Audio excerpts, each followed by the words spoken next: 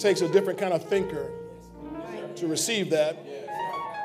He's not so conditioned by the world's issues and troubles that you see this kind of life is impossible. But if God would do this for Jabez, tell your neighbor, I believe he'll do it for you. Today we're talking on part 2, think big, think big. Tell your neighbor it's time for you to think big.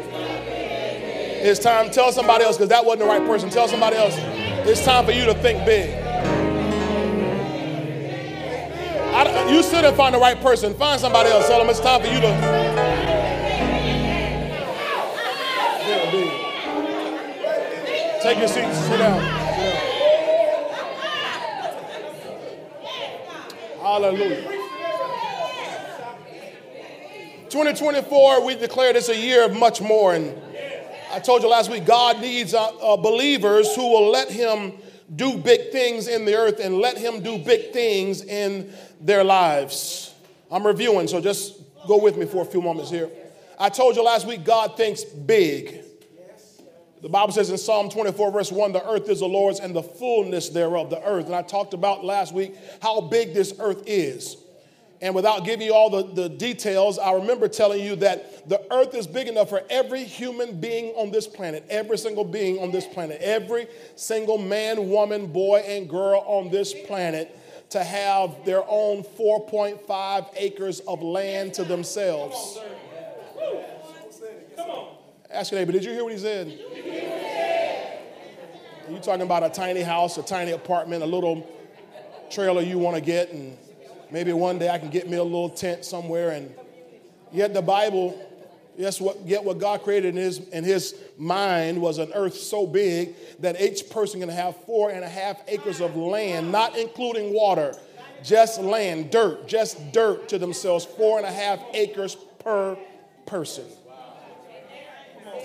That's how big. And the earth is the Lord's, the fullness thereof. And when God moves, he's not thinking about little movement. God, when he talks, God always talks big. He talks big. God talks grand. Hallelujah. God never talks small. I heard Dr. Thompson say, Leroy Thompson, God never talks cheap. God never talks inexpensive. He always talks big, grand, expensive things that are. I preached a message a few years back entitled Living the Unaffordable Life. Unaffordable living. Y'all remember that? Yes. And I talked about how God, when he took the children of Israel over the Jordan River, it wasn't the first time anyone had passed over the Jordan River. It wasn't a miracle to pass over the Jordan River. People did it all the time. You go through the scriptures before that in Joshua, people passed over the Jordan River many times. But at the time they passed and at the point they passed, it took a miracle because it was impassable, or if you understand, they passed by at a ford. A ford is a place that made it easy to pass by. That's what a ford is in geography. It's a ford. It's a place that makes for easy passage. But God had them, he arranged it so he can get the glory that they would pass over the Jordan at an unaffordable time. Okay, y'all not catching it. So God always wants to do things in your life and put things before you that are unaffordable. I got to come back over here. This is my section right here. So if you always want to do what's affordable, you're not giving God a chance to show you how good he is. You are thinking only on your small, puny little level about what you can calculate with your little Casio calculator.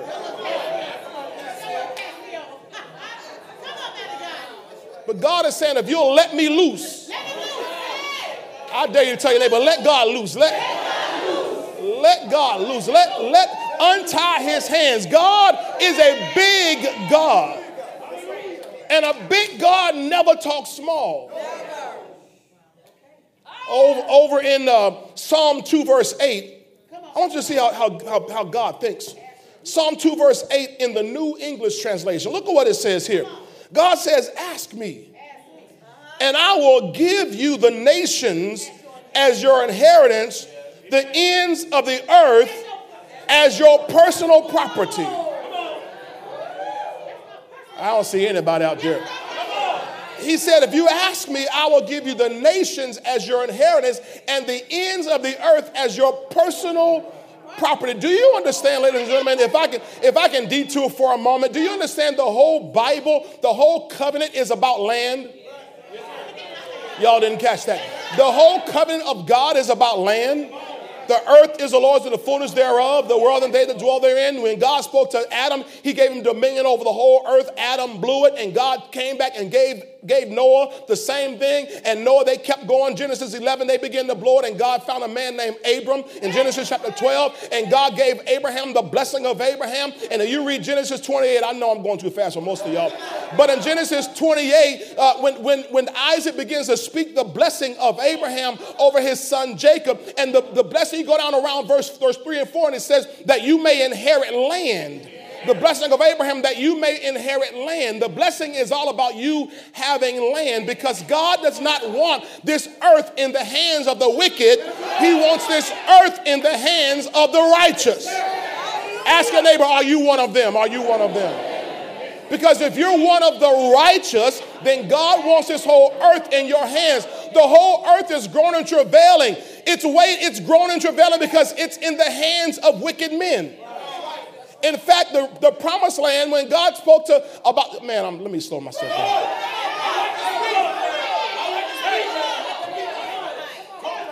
When God spoke to the promised land, the Bible says that land would vomit out its inhabitants because of the wickedness thereof. Y'all missed it. You missed it. The Bible says the land would vomit out. You know what it means to vomit when you eat something bad? The Bible says, because the land said, I don't want to be in the wicked hands. There is land all around you that's saying, I'm tired of being in these wicked folk hands. They're doing all kind of wicked stuff on me, and I'm not here. They can't get me to produce the way I'm supposed to produce. I want to be in the hands of the righteous. And the Bible said that the land would vomit out the wicked because of the wickedness thereof, so that the inhabitants of the kingdom of God, or God's people Israel, could come in.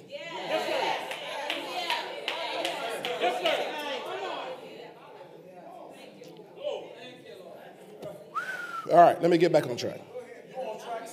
Did my clock start already? All right, yeah, I got it. I'm getting too caught up here. I will give you the ends of the earth as your personal property. As your personal property. It's your personal property. Now, in context, this is what we call, Cass says, a messianic psalm, where it's a psalm prophetically talking about what would happen when Jesus arrived on the scene. The psalm is talking to Jesus. You see there around verse 6 or 7, he says, you are my son. He's talking to his son. But how many of you understand what Romans 8 says, that you and I are joint heirs with Jesus Christ? So whatever promise God made to his son Jesus, if you are a child of God, then you are also, come on, an heir of God and a joint heir with Jesus. So the same promise that was made to Jesus also is appropriated to you and me. So while this world conditions you and me to think about trying to get some little apartment, some little studio, some little efficiency, just some little house that I can just, have a covering over my head, God is saying, okay, I'll help you with that. But what I'm trying to really get you to is your own personal property. Because I need this land in the hands of the righteous. Your Bible says when the righteous are in authority, the people rejoice. But when the wicked bear rule, the people groan. So whenever wicked, unsaved people are running things, the whole earth, we wonder why we have earthquakes and tornadoes and all these kind of storms. And and all these kind of things that are happening is because the earth is saying, I can't take it being in the hands of these wicked folk, sinners who don't believe in Jesus, my son. Hallelujah. These are not acts of God. Hallelujah. Now, I said this to you last week. Again, I want to make sure I speed up this review here. How much the Lord can get to us and through us is up to us. How much the Lord can get to us, that's God's goal, to get things to us, but more importantly, to get things through us is up to us. It's not up to God. I said it's not up to God. I already told you God thinks big. I already told you God is way past where you and I are trying to get to. You missed that. He's already way past where you and I are trying to get to. So we got a lot of catching up to do. Psalm 119, verse 96 in the New Century Version. I love this scripture, one of my favorite scriptures. It says, everything I see has its limits, but your commands have none. Everything I see, everything in the human element has limitations to it. But God's commands are exceedingly broad, it says in some translations. He said, I've seen the consummation of all things. I see the end of all things. In other words, anything natural, you can see an end and a limitation to it. But anything in the spirit, anything from God, there's no end. That's why when God said in Genesis, let there be light, in other words, he began creation, scientists tell us today that the universe is still expanding to this day. That what God began with a command is still expanding. Because when God speaks, there's no limit to it. The only limit that there would have been to God's command was the container. But because there's no container in the universe, no wall to stop it, it just keeps on going. So, adversely, when God speaks to you and me a command, the only limit is how much we can contain.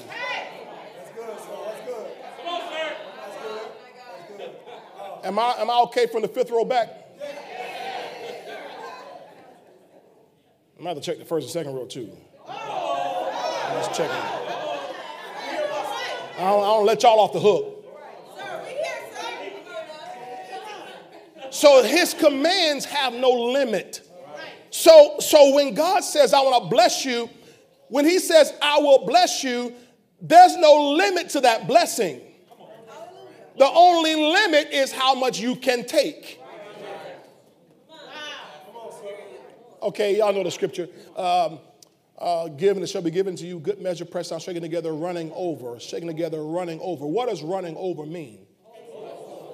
It's going to overflow, which means that in our minds, we think, okay, I got an 8-ounce cup, but I got 12 ounces of orange juice, and I pour 12 ounces of orange juice in there. It's going to overflow, so it's going to be 4 ounces left. But when you're talking about God's connection, it's unlimited where it's coming from. So if I never turn the spigot off,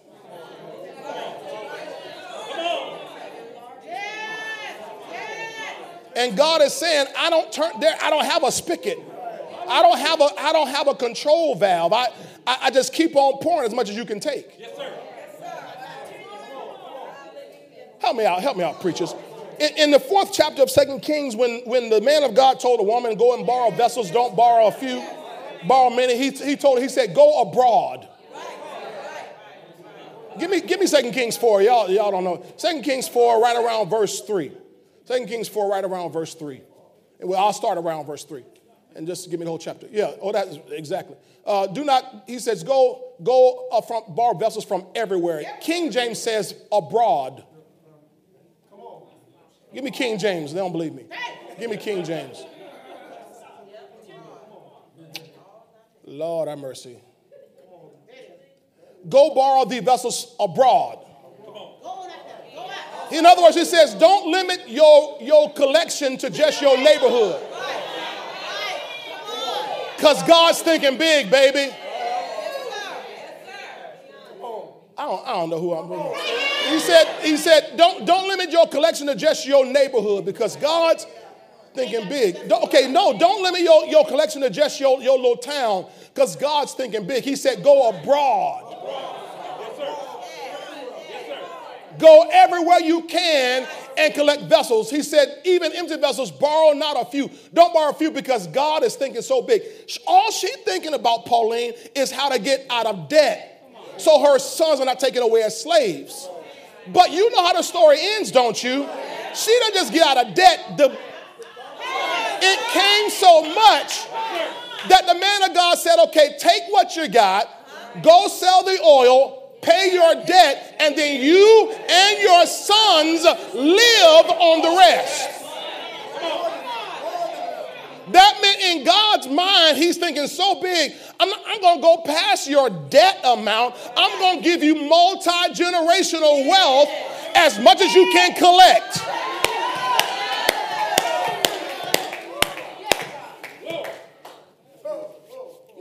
Go abroad, borrow vessels, don't borrow a few. You see, so his commands, they have no limit. So as far as you and I, as much as you and I will allow ourselves to receive, God will keep pouring. God will bless us. I told you what's required of us is to think big, pray boldly, and expect much. Think big, pray boldly, and expect much. That's the series we're working on right now. Think big, pray boldly, and expect much. So we're in 1 Chronicles 4, verse 9 and 10. Y'all got that? Jabez was more honorable than his brothers. His mother called his name Jabez, saying, because I bore him in pain. And Jabez called on the God of Israel, saying, oh, that you will bless me indeed and enlarge my territory, that your hand would be with me, and that you would keep me from evil, that I may not cause or experience pain. So God granted him what he requested. So I told you last week, Jabez is his name. His name means sorrow. His name means grief. His name means pain. His mother bore him in pain or sorrow. Now, I presented this fact, or this my opinion, or my observation, that we don't know whether it was a physical pain of the labor of childbirth, or was it the emotional pain of fatherlessness? Because we don't see any mention of his father, yet throughout Jewish lineages, throughout Jewish chronicling, you see them always mentioning the father. Even if it would also mention the mother, it would always mention the father. Very rarely does it mention the mother. We see people like Rahab and Ruth. We see very few women mentioned in the lineage because, it takes two to make a baby. But in the lineage, you'd always see the father listed. And yet in Jabez's story, we never see a father mentioned whatsoever. And so my contention to you was that perhaps her pain was actually an emotional pain. Whatever the case, Jabez didn't let that label limit his life. Y'all got it? Notice what it says again. He's more honorable than his brothers. He's more honorable than his brothers. That word honorable, I gave you this last week. It's from the Hebrew word kabod, which means to be heavy, to be weighty, to be rich, to be honorable, to be glorious. So we could say then that Jabez, at the end of his life, his story tells us that he was more heavy than his brothers. Not heavy meaning fat. It meant he was heavy in terms of his influence. He carried a presence. He walked in the room, everybody knew who he was. Job, when you read Job between chapters 1 and 42, you read about Job. Job talked about, he said, when I would walk and sit in the marketplace, people would shh. Because he walked so heavy. I don't know if y'all get this here. Job said, I walked so heavy that the people just covered their mouths when I showed up. Oh, that's Job. Who is that? Oh, that's Job. He was the wealthiest man in the whole East and a righteous man who served God with all his heart. But you don't be righteous and broke. You can be righteous and rich. Hallelujah. So he's heavy, he's weighty, he's rich, he's honorable, he's more glorious than his brothers. And we asked this question again last week. How did Jabez become more honorable than his brothers, even though he had such a horrible start in his life? And we read from 1 Chronicles 4, verse 10, the Living Bible, when it said he was the one who prayed to the God of Israel. So out of all of his brothers, all of his clan, all of his family, he was the one who prayed to the God of Israel. And I told you last week, I'm the one. I don't know about you, but if nobody prays, if mama don't pray, if daddy don't pray, if nobody else in my family seeks God, I'm the one who's going to come out of all that mess, and I'm going to seek God. I'm going to pray, and I'm going to serve the God of Israel. Can you say hallelujah? Now let's dig into this a little more here today. Because Jabez in this prayer in chapter 10, or chapter 4 rather, verse 10, says, and Jabez called on the God of Israel, saying, oh, that you would bless me indeed and enlarge my territory. Jabez asked God to do something big for him. Something big. Capital B, capital I, capital G. Something big for him. He said, oh, that you would bless me indeed. Now, when you look this up, if you were to study this in a commentary and pull the Hebrew words for that verse, you will see the word for bless is barak. And that word barak means it comes from a primitive root, which means to bless abundantly or greatly. You find the same thing over in Genesis 24 when Eleazar, who was Abraham's servant. If you don't know these names, just Google them. Eleazar, who's a servant of Abraham, our father in the faith. And Eleazar goes down and he meets a girl named Rebekah. Right? He's trying to find a bride for Isaac, Abraham's son. And Eleazar tells Rebekah and her family that he said, the Lord has blessed my master greatly. And the word to use there is the Lord has baraked my master. So barak means to bless greatly. Everybody say, bless me greatly. But when you read the scripture in 1 Chronicles 4, verse 10, when he says, oh, that you will bless me indeed, you see it there in the Hebrew, and you'll see, oh, that you would allow me to say this, oh, that you would barak. So the word indeed comes from barak as well. So in the Hebrew, wake up everybody. In the Hebrew, it will be, oh, that you will barak me. So he wasn't just saying, Lord, I need a quarter raise on my job.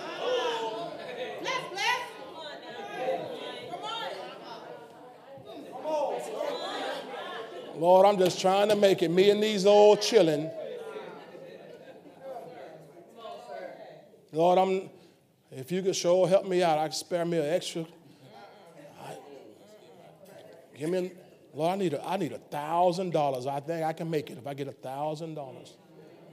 This ain't what Jabez was saying. See, can I tell you how I feel? I think the issue with so many of us is we think we're doing all right. And because we think we're doing all right, because we can pay our bills, and we have food on our table, and we have clothes, and we got a little bit of gas in the car, we think we all right, and don't understand we may be all right in comparison to Pookie, but you're not on the level God's talking about.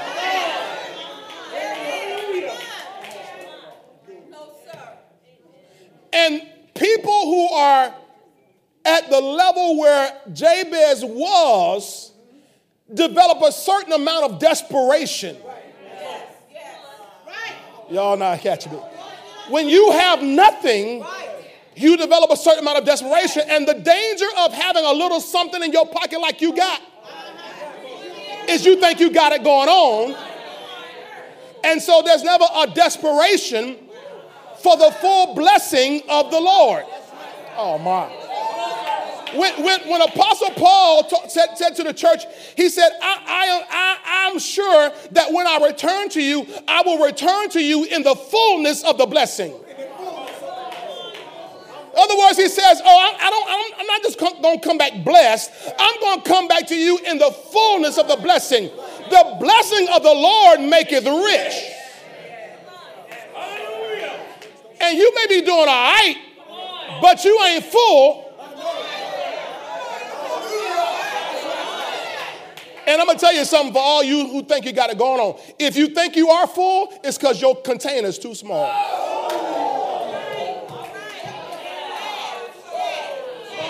It's because your container is too small. Your container is only big enough for you. But God's not interested in you just having enough for you. He's interested in you and me having enough that if he says, I want you to go. No, don't call a church. No, don't call a government. I want you to go and take an airplane load into Haiti or into the Cuba or somewhere like that, and I want you to do something about it. See, you gotta tell your neighbor, you gotta think big. He said, oh, that you would bless me indeed. Or in our English vernacular, it would say, oh, that you would bless me, bless me. You ever been, when you sweethearting on somebody like, Donna and Joe, you say, Joe, sleep, wake him up. Hey, you sweethearting on him and you say, I love you. Yeah, I love you. I love you, love you. Yeah, no, do you love me, love me? How many of y'all have asked somebody that? Do you love me, love me?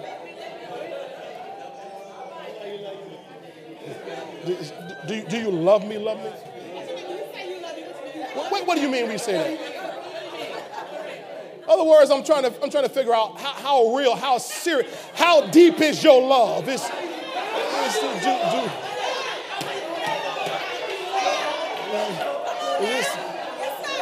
Are you a fair weather friend, or will you be there to the end? I'm trying to figure out what are you? I want to know. Do you love me, or do you love me, love me? See, because when you say it twice, how many times Jesus in ministry would say, verily, verily, I say unto you. I need you to hear me, hear me. So this is the truth. If you say it twice, it's real.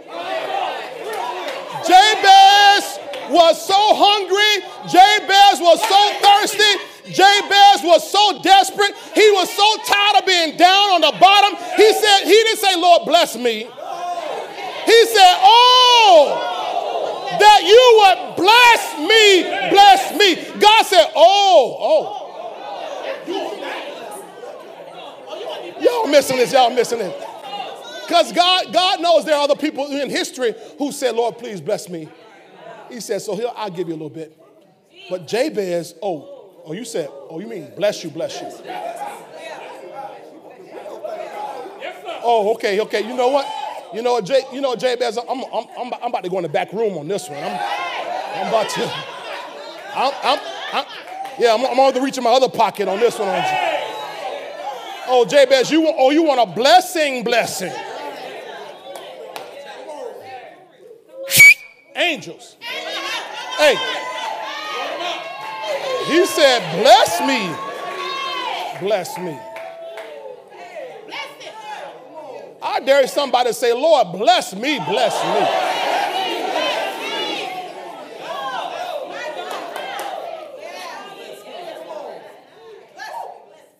See, to most people in religious church, this would seem like it's something that's sacrilegious, something that is immature or materialistic to ask God.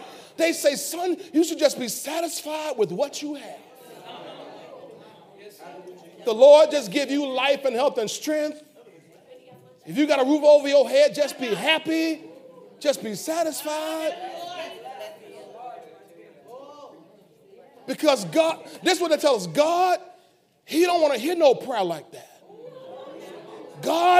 He ain't going to answer no prayer like that. But when I read my Bible, Jay, he said, oh, that you will bless me, bless me. Enlarge my territory. Let your hand be upon me.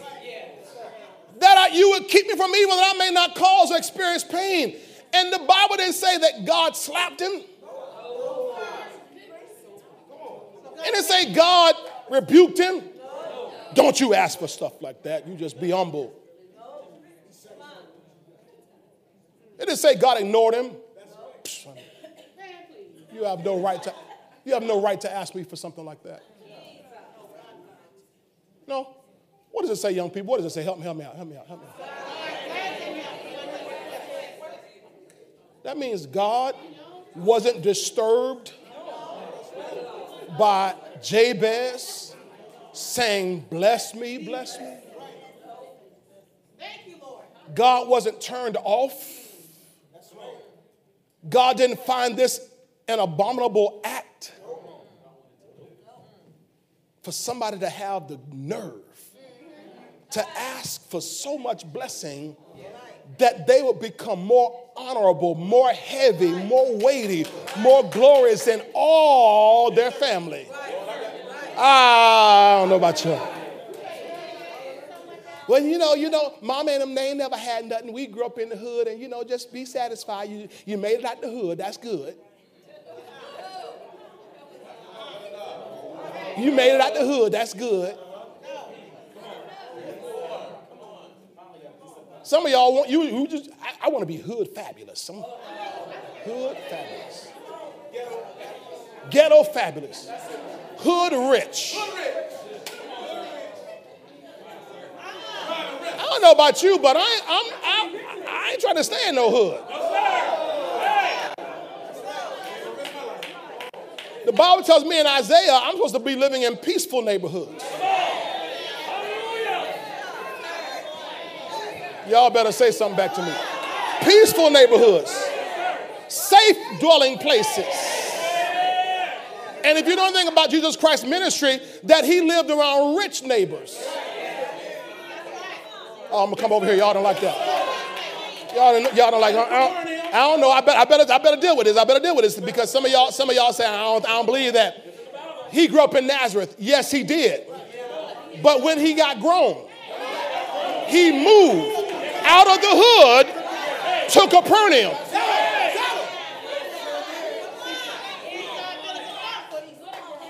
You look up the word Capernaum, what the word Capernaum means, it means seaside village of comfort. In other words, he lived in a waterfront neighborhood. I can't get no help over here. This is my side. This is my side today. This is my side. This is my side. This is my side right here. They sleep. This is my side over here. Seaside village of comfort. He grew up. Can anything good come out of Nazareth? Yeah, he came out. Can anything good came out? Yeah, he came out. God's ready for you to come out of your neighborhood. Come out of your Nazareth. Come out of the projects. Come out of the slum. Come out of the bottom and come up to a seaside village of comfort.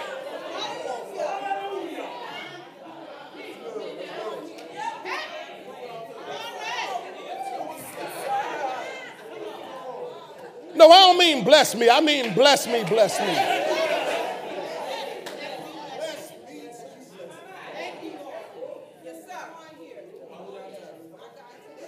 Any way you bless me, Lord, I'll be satisfied. That ain't what Jabez said.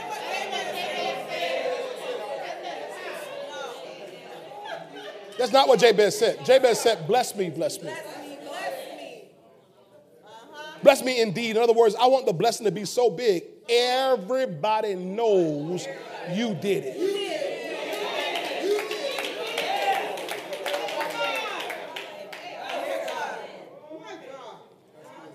So he was thinking big. Oh, man, let me hurry.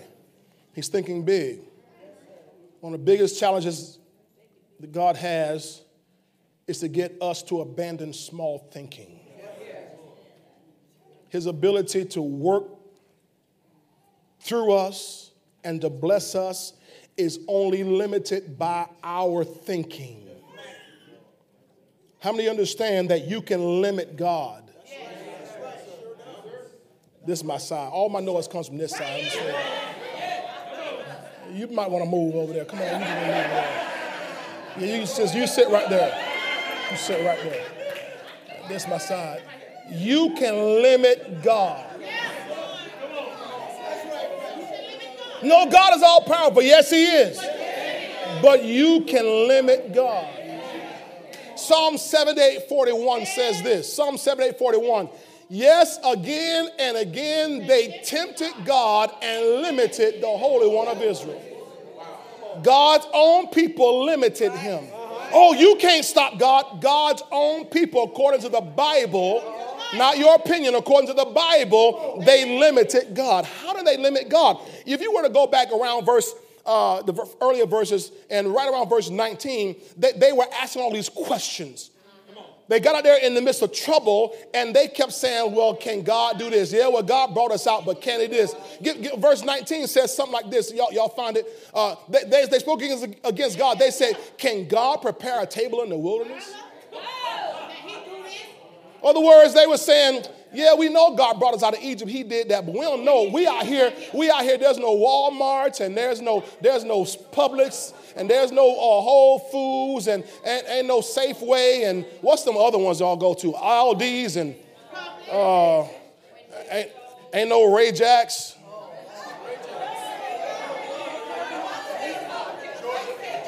Ain't no Georgia Meat Market, Southside Market.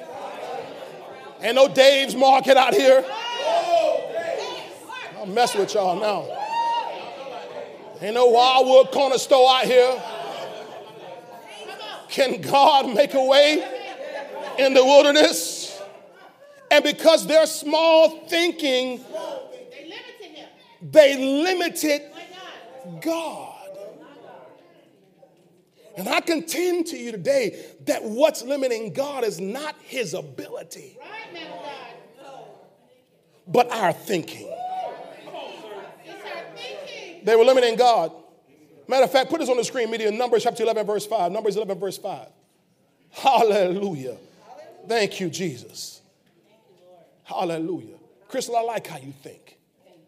He said, the Lord brought me back. He restored me. You're like Luke 15.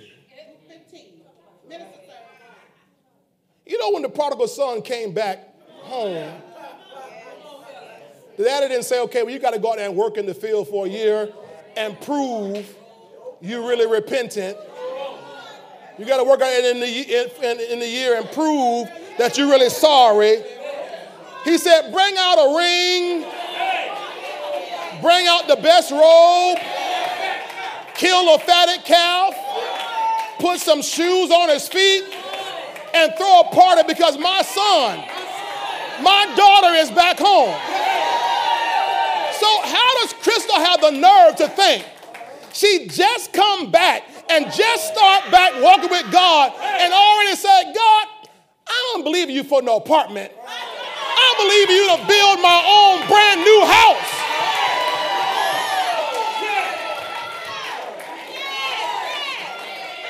That's a big thinker. And she doing it. I seen the pictures. That house going up fast. Brand new house from the ground up. Single mama with 2 kids doing it by herself and God. If you would think big, if you would just stop thinking so small. Well, I just got saved. You ain't got to prove to God 20 years you love him.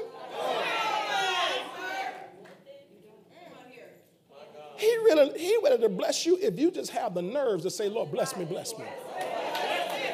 Because can I tell you something? He's been waiting all your life to release what's been in his heart for you. In Numbers 11, verse 5, I just want to prove to you they were thinking small. I'm not going to finish this today, so let me just take my time. Numbers 11, verse 5, they were out there in the wilderness. They were on their way to the promised land, Pastor. And watch this. You start that chapter out right around verse 1 or so. It'll talk about how they had a mixed multitude. They had some people around them who were not really part of them, and they were negative thinkers. They were not forward thinkers. They were backward thinkers. Tell your neighbor, you got to be careful who's in your circle here.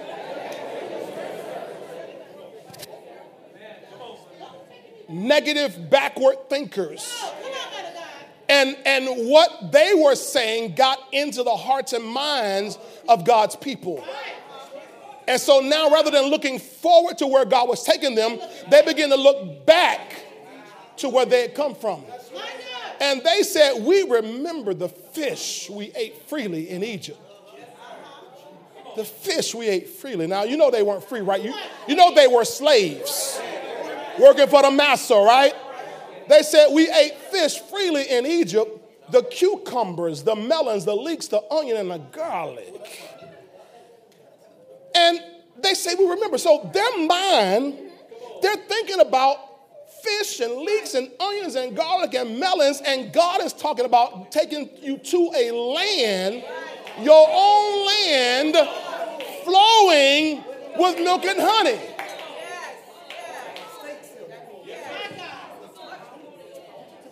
God's trying to take you to the steaks, to the yams.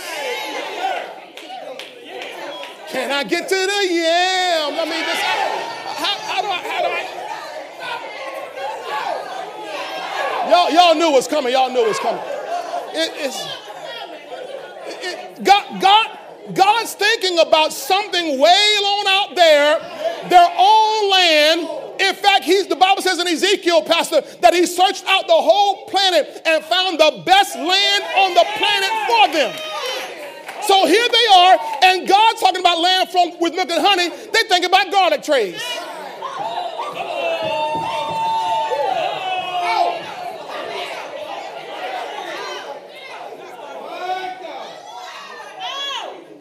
All they can think about is a garlic tray.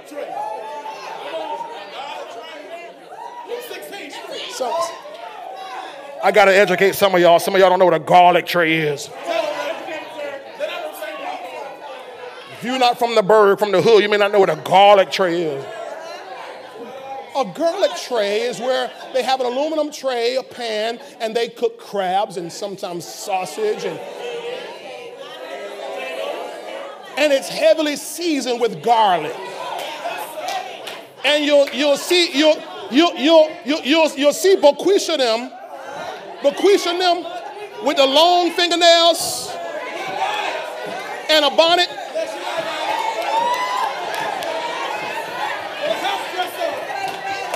And the lashes.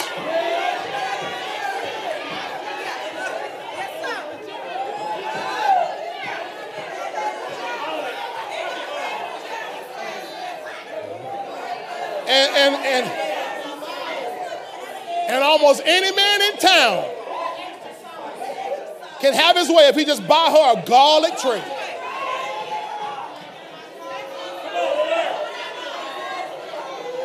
We call them garlics. We call them girls garlics. She a garlic. She a garlic. Such small thinking. God's got a good man for her, and God's got a house and a home and children, but all she thinking about is just her garlic. Can I get me a garlic today?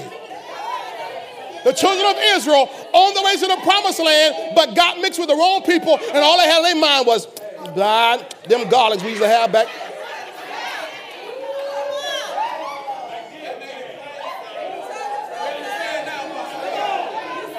Oh, you got it? Y'all got it now? Y'all got it.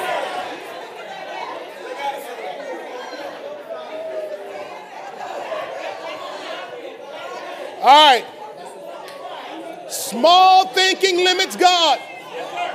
Small thinking limits God. This is the year of much more, but small thinking limits God. Those folk who were complaining about not having garlic trays, the Bible says their corpses fell. They died in the wilderness. The Bible says with many of them, God was not well pleased. They died in the wilderness. They died having never arrived at houses that they didn't build. He had promised them cities. Matter of fact, I want to correct that because we say houses that they didn't build. That's not what the Bible said. The Bible says, I will give you cities you didn't build. He says, houses full of all good things that you did not fill. Vineyards you didn't plant. Wells you didn't dig. God's thinking big for them, and they have their minds on garlic trays. Tell your neighbor, get your mind off them garlic trays. Get your mind. Get your mind off that stuff back there. Get your mind off that little bit of stuff you had, that little bit of stuff you left. God's bigger than that. I said God's bigger than that. God's bigger than that. Baby, back in the day when I used to get food stamps, boy, I used to eat up something. Boy, I used to get them food stamps, boy, I used to be able to eat up something. Get your mind off them little steaks and them little turkey wings you used to get. God wants to give you filet mignon. Come on. Yes, sir. Think about some got to go and qualify for something. I'm not picking on you if that's where you are because I used to be on WIC myself. I ain't gonna lie. I was a single dad. So I used to get that WIC. Get that cheese and that milk, them Kick cereal, Life cereal, and whatever these things to give us. But I ain't stay there. And you don't have to stay there.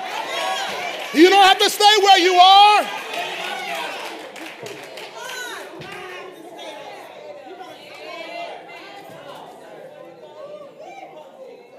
Tell them, Krista, you ain't got to stay there. You can get your own house. How many bedrooms they giving you? 3 bedrooms. It's just you and 2 little old girls. You don't need 3 bedrooms. But the Lord might have somebody in your future. I don't know. You make sure you bring him by. We'll scan him first. We'll scan him. We run background checks, private investigations, and everything. We ain't gonna let nobody come in and mess up what God is doing in your life.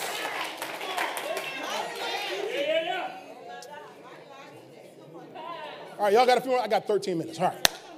Small thinking limits God. So what has happened, God, watch this, he has to work to get us to get our thinking bigger. We know in Genesis 12, God told Abraham in Genesis particularly 12 verse 2, he told Abraham, I will make you a great nation. I will bless you and make your name great, and you shall be a blessing. Now we know that eventually God was able to fulfill that word. God blessed Abraham, but it took work to get Abraham to think big enough for God to move. God couldn't immediately manifest that in Abraham's life because Abraham, he wasn't a big thinker to begin with. God had to work with Abraham. And so thank you, Holy Ghost. The Bible says over in Philippians 2, I think it's verse 12 or 13, it says that God works in us both to will and to do for his good pleasure. So God works in us to will and to do. The reason God has to work in us is because he knows that our inner capacity is too small for what he wants to do. So he has to work in us to get us to adjust, to get us to take down the walls, the containing walls we built up. Thank you, Holy Ghost. I'm reminded when a few weeks ago I dealt with those containing spirits. You remember that? I talked about that. But what God had, I didn't get a chance to deal with this too much with you on that. Maybe I'll go back into it one day, is I found that many of the containing spirits are not outside, they're in us. Paul said, I dealt with troubles without, but I dealt with fears within. And many times the reason we think so small is because of our own personal fears within. Thank you, Holy Ghost. I'm preaching better than y'all letting on, boy. I'm going to buy this CD when y'all put it out. So God,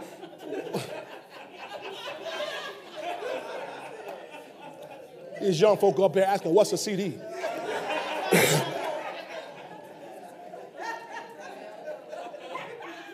I will bless you and I'll make you a great nation. I will make your name great and you'll be a blessing. But God had to work with Abraham. In Genesis 13, media help me out. I don't have time to turn to the scriptures. Genesis 13, verses 14 through 17. I want you to see what happens here. That it says, and the Lord said to Abram, after Lot had separated from him. Now Lot was his nephew that God had said, don't take him with you. Not specifically, but God said, get away from your family. Lot was part of his family. And he took Lot with him trying to be generous. Y'all missed what I said. He took Lot with him because Lot's father had died. And so Abraham thought he had the responsibility of taking Lot with him. But God had said, get away from your family. Sometimes you can be in your generosity and be in disobedience to God. And so you know, it caused trouble. It caused him trouble in his life for having Lot. He had to go and rescue Lot. Okay. So, and the Lord said to Abram, after Lot had separated from him, lift your eyes now. Do what? Lift your eyes. So notice God is helping Abram. Lift your eyes now and look from the place where you are. Not look at the place where you are. Look from the place where you are. Look northward, southward, eastward, westward. So notice what God has to do to help Abraham out. Y'all okay? Yeah. He says, I got to get you to change your view. Verse 14. And the Lord said, lift your eyes and look from. So notice that your view must change. Because sometimes the reason why thinking is small is because we have a small view. And we limit our perspective to only what we see right in our immediate space. Right. Come on, sir. So he said, lift your eyes now and look from the place where you are, northward, south, eastward, and westward. He says, for all the land which you see, I give you. Now, watch this. So God said, lift and look. Lift and look. For all the land which you see. He couldn't see it until he lifted and looked. You're slow. In your spot, if you kept looking only at where you were, that's all I can give you. I want to give you more, so I have to get you to see more. So lift and look. Some people are trapped by their limited view. And you only see, your eyes only focus on where you are and what you have and your station in life right now. But God is saying, no, my son, no, my daughter, I need you to lift your eyes and look from. Look from and look all around, because all the land you see, I give you into your descendants forever. And I will make your descendants of the dust of the earth. And so that if a man could number the dust of the earth, then your descendants also could be numbered. Arise. Then he says, arise and walk. Y'all missing you. He says, arise and walk in the land through its length, its width, for I give it to you. Arise, walk in the land. So God says, so what I need you to do then is get up from where you are and walk around. The reason, watch this, why so many people stay in the same neighborhood generation after generation is because they've never left their neighborhood to take a walk. They've never, can I say something without sounding too political? One of the most demonic things that happened after segregation was resegregation. We're on segregation. Yes, we do. We were back segregated. They call it neighborhood schools. That's the nice, cute name for it. Neighborhood schools. What a neighborhood school means is you go to the school in your neighborhood. Whereas when I was growing up, I grew up on 25th Street between Lakeview and Tangerine. For you non-St. people, that means between 18th Avenue and 22nd Avenue South. But I got on a bus every morning, and I was bused to Bardmore Elementary. And because I was bused to Bardmore Elementary, on that bus, the whole ride there and the whole ride back, we got to lift up and look and see. Oh, people live a different way. And I was in what we would probably call back then perhaps a middle class black neighborhood. But it wasn't that. This is my side. But it wasn't that. And then they changed it, and I started going to Madeira Beach Middle School. Elementary school, Madeira Beach Elementary School. Oh, getting on that bus to go to Madeira Beach Elementary School. Now we're going to school on the beach. And I saw condos and towers on the beach, and I said,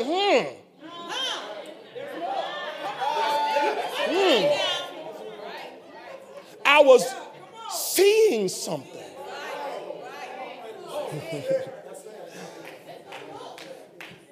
But now, because you go to school in your neighborhood, if you don't live in that kind of neighborhood, you never venture outside of your neighborhood to see how other folk live.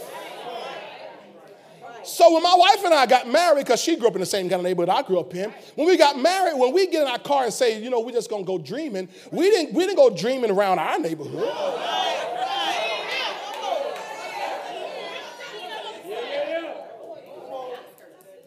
And we weren't scared to drive to Snell Isle.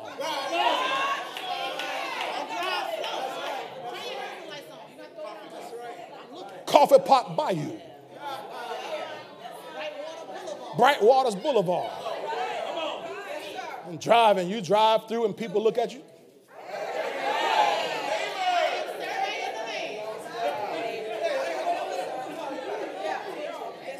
Well, you can't live there. You can't tell me where I'm going to live.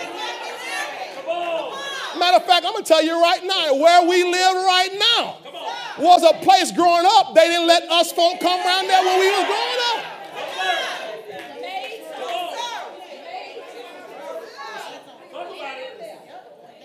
People always, matter of fact, the only black person I knew lived in that neighborhood was Ernest Givens, and he played for the Houston Oilers at the time. Graduated from Lakewood High School, went to play football for the Houston Oilers, and so he had a little bit of money. And they let him in.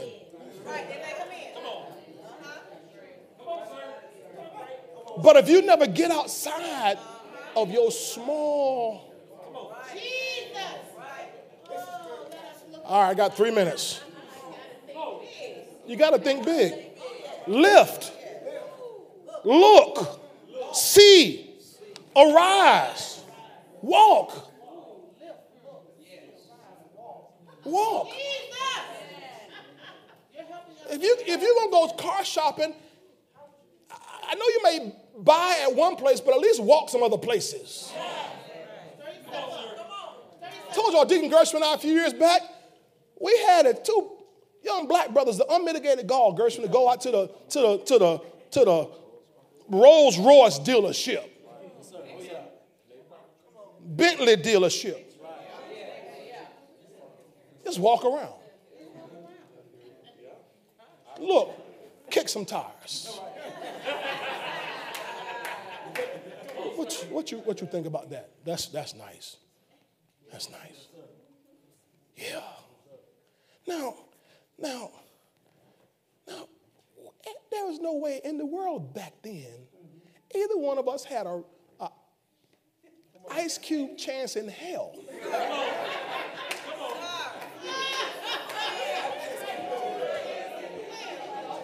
Of getting that car. But it couldn't stop us from lifting and looking and seeing and arising and walking. Because what has happened since then is our lives have started progressing towards that. It won't be long now. I said it won't be long now. We're going to go back and get one of them bad boys, and we might as well get two. One for me and one for you.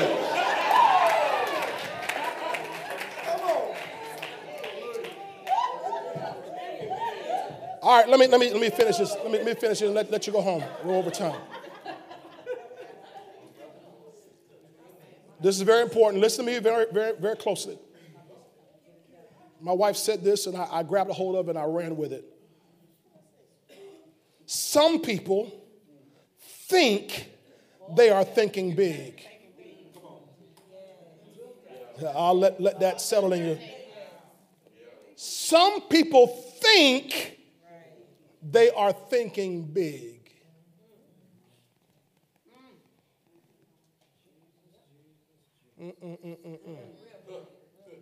I know it's get quiet right there.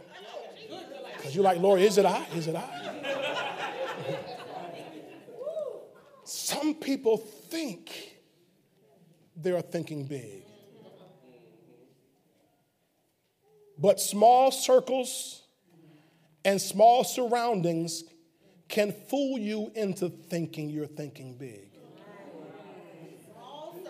Small circles and small surroundings can fool you into thinking you're thinking big. And you're not thinking big. You're just, I heard my wife say, a big fish in a small pond. Oh, you're not getting it.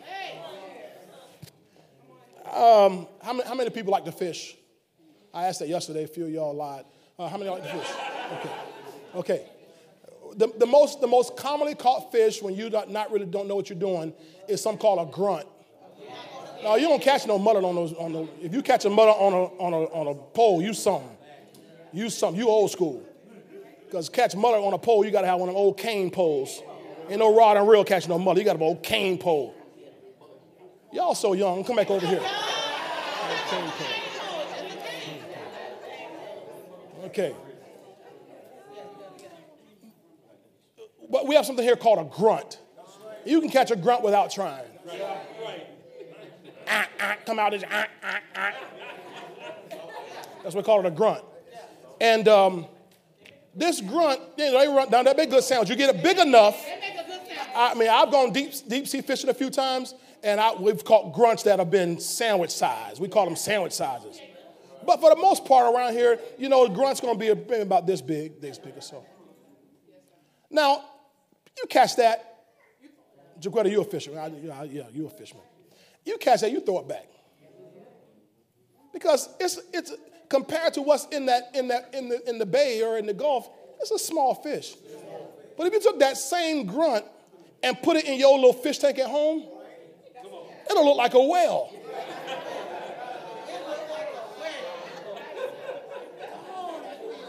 Oh, that fish big. Do you see it? Do you see it? Yes, sir. That if you keep yourself in small circles, when I say small circles, I mean circles of small thinking people, and keep yourself in small surroundings, then you can think you're thinking big, but you're just thinking bigger than the other small thinkers.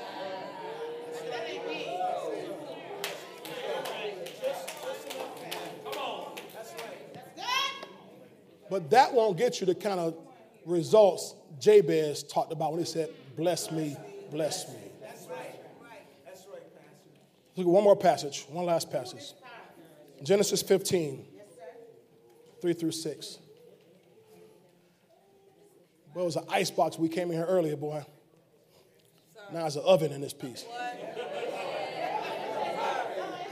But don't touch nothing. That's just me. That's just me. I'm the one working. Genesis 15, verse 3. God was still working with Abraham. Remember we read in Genesis 12, we read Genesis 13. Here it is, Genesis 15. God talked about him in 14 too. At the end of chapter 14, God was trying to work with Abraham. Genesis 15. So God keeps working with him. Then Abram said, now God's told Abram what he's going to do for him. Then Abram said, look, you've given me no offspring. So Abram's trying to get God to see things how he sees things. He's talking to God. Abram said, look, you've given me no offspring. Now remember, God had told Abraham, no, you look. He had told him earlier to look at some stuff. Abram says, God, look, you've given me no offspring. Indeed, one born in my house is my heir. He's referring to that servant Eleazar. Verse 4, please. Verse 4. And behold, the word of the Lord came to him, saying, this one shall not be your heir, but the one who will come from your own body shall be your heir. Verse 5. Verse 5. Then he brought him outside. He, God, brought him, Abram, outside. Tell your neighbor, God's working with you. Then he brought him outside. He brought him outside. Abram's in his tent in a small surrounding. He's got people, but he's got a small circle. They're all small thinkers. Then he brought him outside and said, look now toward heaven and count the stars if you are able to number them. And he said, so shall your descendants be. So notice God had to get Abram outside of his small environment, out of his small circle. I've learned, man, God has done so many amazing things. I've learned that, St. Petersburg is progressing rapidly, greatly. But within the church world, we're not seeing the same thing.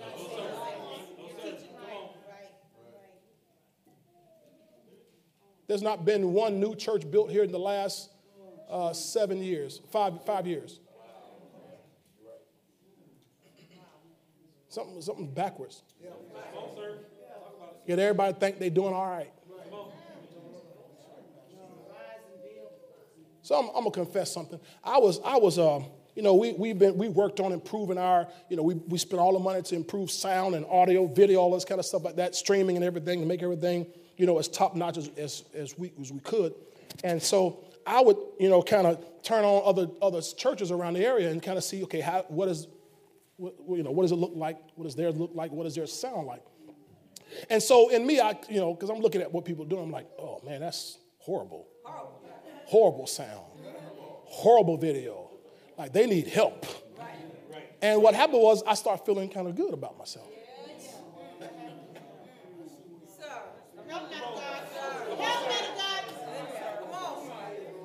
And like, ha, ha, ha, look at us. And about 3 weeks ago, the Lord said, stop it. Don't watch anymore.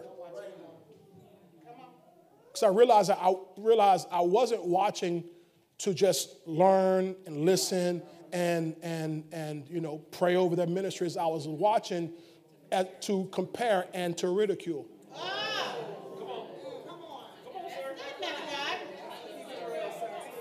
They know it. I would go from church to church to church, church and just watch.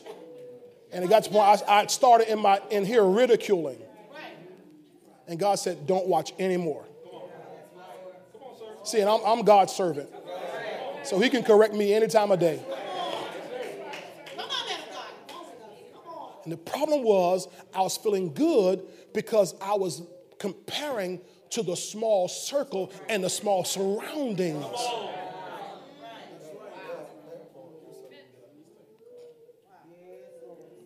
Our oldest daughter, Alexis, reminded me the other day we were talking, and she said, Dad, I remember something y'all said when I was still in a little child in school.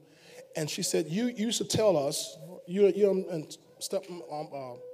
Miss Kim would tell me, that, Alexis, you have to work hard in class because you're not just competing against your classmates. You're competing with people from all over the world. And what messes so many people up in today is because you're doing better in school than your cousin, you think, oh, I'm ahead of the game. But you forgot there are people from other nations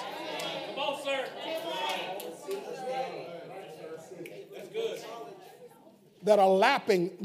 First of all, their systems have lapped the U.S. system. So you can't look at just your circle, just your surroundings. You got to look at, okay, the bigger picture. Yes, sir. And so when I did that, God gave me exposure to some bigger things. Right. Amen. Amen. All right, let me close here. But this, I was given opportunity to go visit last week. Remember, I was out 2 Wednesdays ago. And Lord gave me a chance to visit a great ministry in Jacksonville, Florida.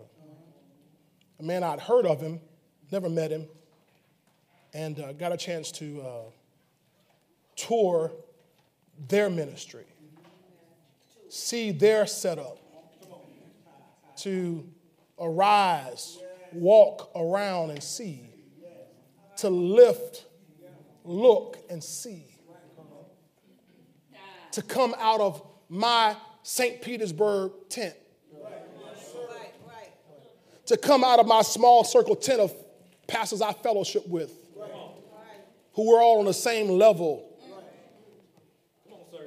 and can kind of feel good about, well, we're doing it. We're doing it. And God will show you, you ain't doing nothing.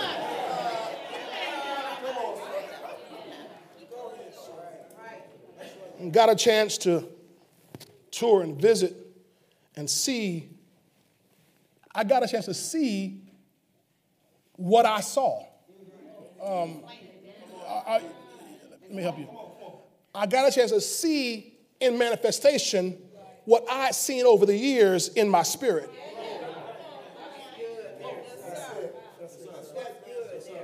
I've never been exposed to that. Nowhere I've been. I've never been exposed to be able to see in someone actually doing everything.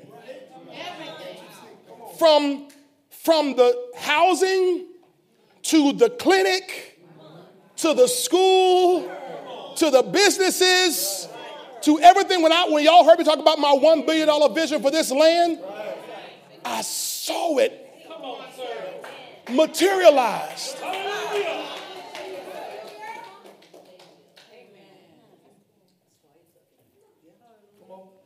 God allowed me to see. Why? So I could conquer complacency. Did y'all forget that? Because if you're cool around your small circle, now I'm not telling you to ditch your friends. I'm not telling you to. I'm talking about, but you gotta venture out.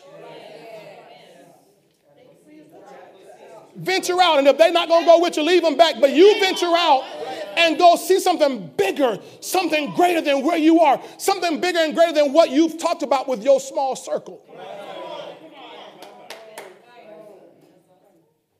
And once I saw it, then I knew it's possible. I know it can be done. Because now I saw it. That's why God told Abram, come out of your tent, look up, and try to count the stars. Because you keep talking about what you don't have and talking about this one son, this one, what he said, hey, you don't get it. I'm trying to tell you that by the time I'm done, what I do feel is going to be as many as all the stars in the heavens. So we were there, and it was. I heard somebody say it. It's kind of like Disney World. You couldn't take it all in one day. You need 3 days worth of trip to see what's already there beyond what's in the works. Now, why is that important?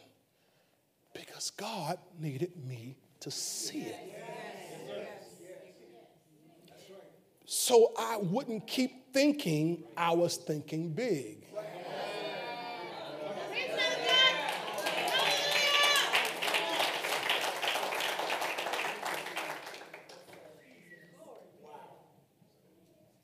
We think about putting chairs out. We think about 2 services. No, No, God said, I want to give you the whole city.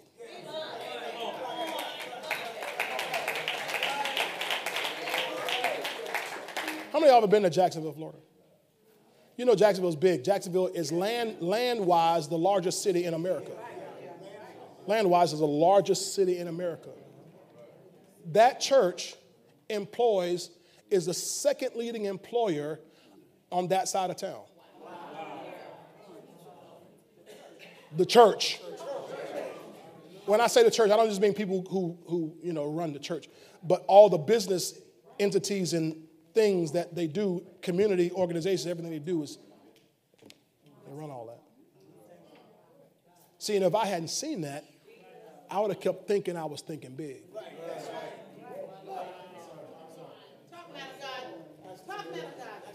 But now I realize I wasn't thinking big enough.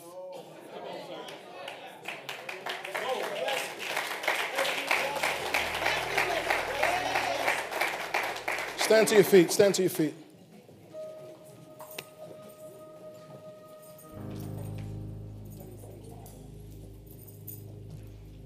Ask your neighbor, are you thinking big? Or do you just think you're thinking big?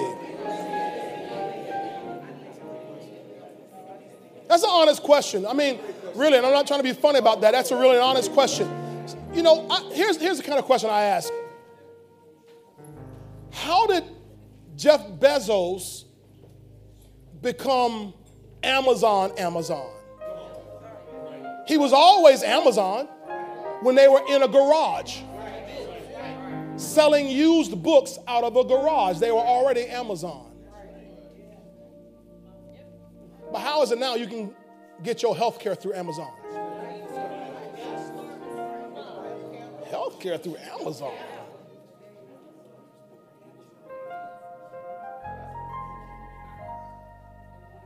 Are y'all hearing what I'm saying? Yes. And I'm saying the issue in the body of Christ, this is my partner Bill Winston, this is what he deals with so much on the body of Christ.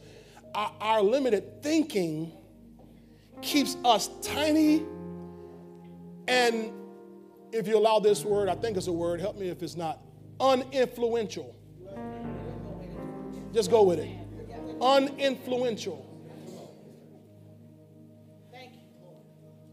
Not because we don't have the greater one inside of us, but because we don't let that nature come outside of us and think on a global level.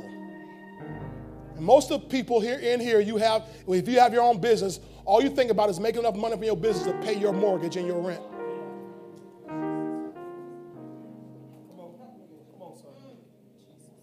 If I can just make enough to pay for a vacation for my family, that's good. And God is saying, I didn't give you business for that. That's the scripture I had in Hebrews 11, 32 and 33. They're men of God who subdued kingdoms. Another translation says it this way. They overtook countries. They overtook countries. When are you going to go abroad? I don't mean on vacation. I'm talking about when your business is going to go abroad. When are you going to think, okay, how do I learn about something called scaling up? How do I scale up my business? My wife mentioned her buddy, Don. Don is my buddy, too. Don told me about the other day, a couple weeks ago, a couple Wednesdays ago, I guess it was. He just came into his heart. You know, Don is one of America's premier painters. Great. I'm not souping him up.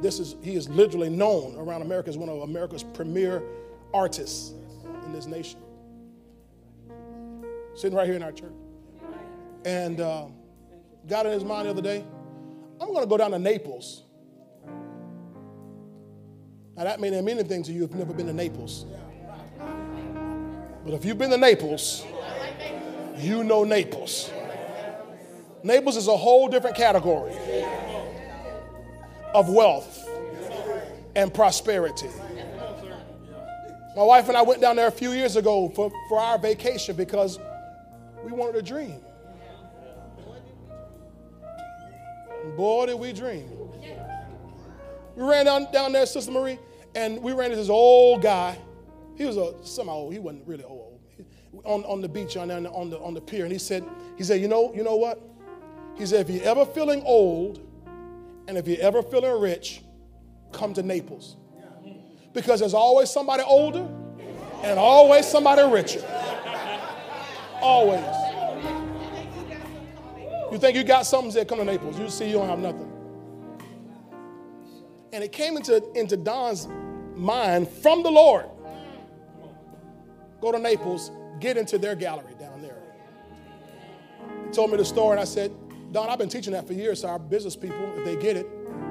It's what God talked about in Genesis, about there's some places where the gold is good. And some of you're trying to do your business, trying to sell to your cousins. And the people in your little community who don't have money, or they're not going to pay you what you're worth.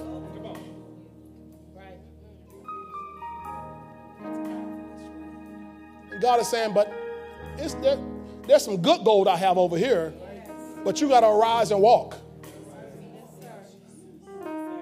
and see something bigger. Thank you, Father, today for the word. I've given the people the word. I pray that they have received it. I pray that, Father, every heart is open. Every mind is open. You gave us these souls. Our minds, our wills, and our emotions. Our minds to think and to imagine things. We pray for an upgrade in our imaginations. To let us image the images you have. Let us see something bigger, greater, superior, and not be offended by it. God, I wasn't offended by what I saw in Jacksonville. I knew you were showing me something bigger to get me to think bigger. I pray that your people, that whenever they get a chance to rub shoulders with people who have more and do more and think bigger, that they don't get offended and that they don't draw back because they don't think they're qualified. But that they know that you have qualified us and re-qualified us if we messed up. That's what you told me a few weeks ago. You told me that you had re-qualified me. Thank you.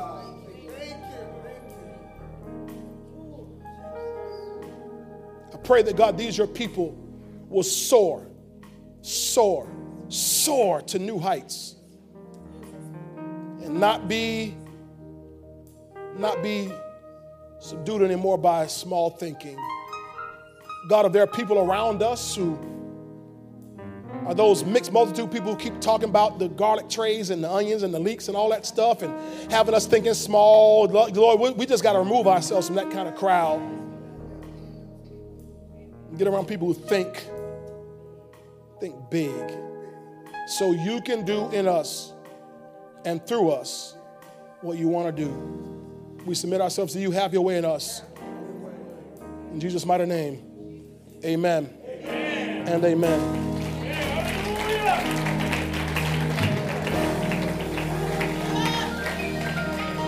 Before we close, if there anybody today in this place and you don't know Jesus Christ as your Savior, God is the biggest thinker that there's ever been in the universe. He thought so big that he sent Jesus Christ for you and me to have life. If you're not born again, I want you to get born again, to know Jesus Christ as your Savior today. You never became a child of God. You've never served Jesus Christ. You've never walked with him. You've never heard his voice. You've never felt his touch, never walked with him.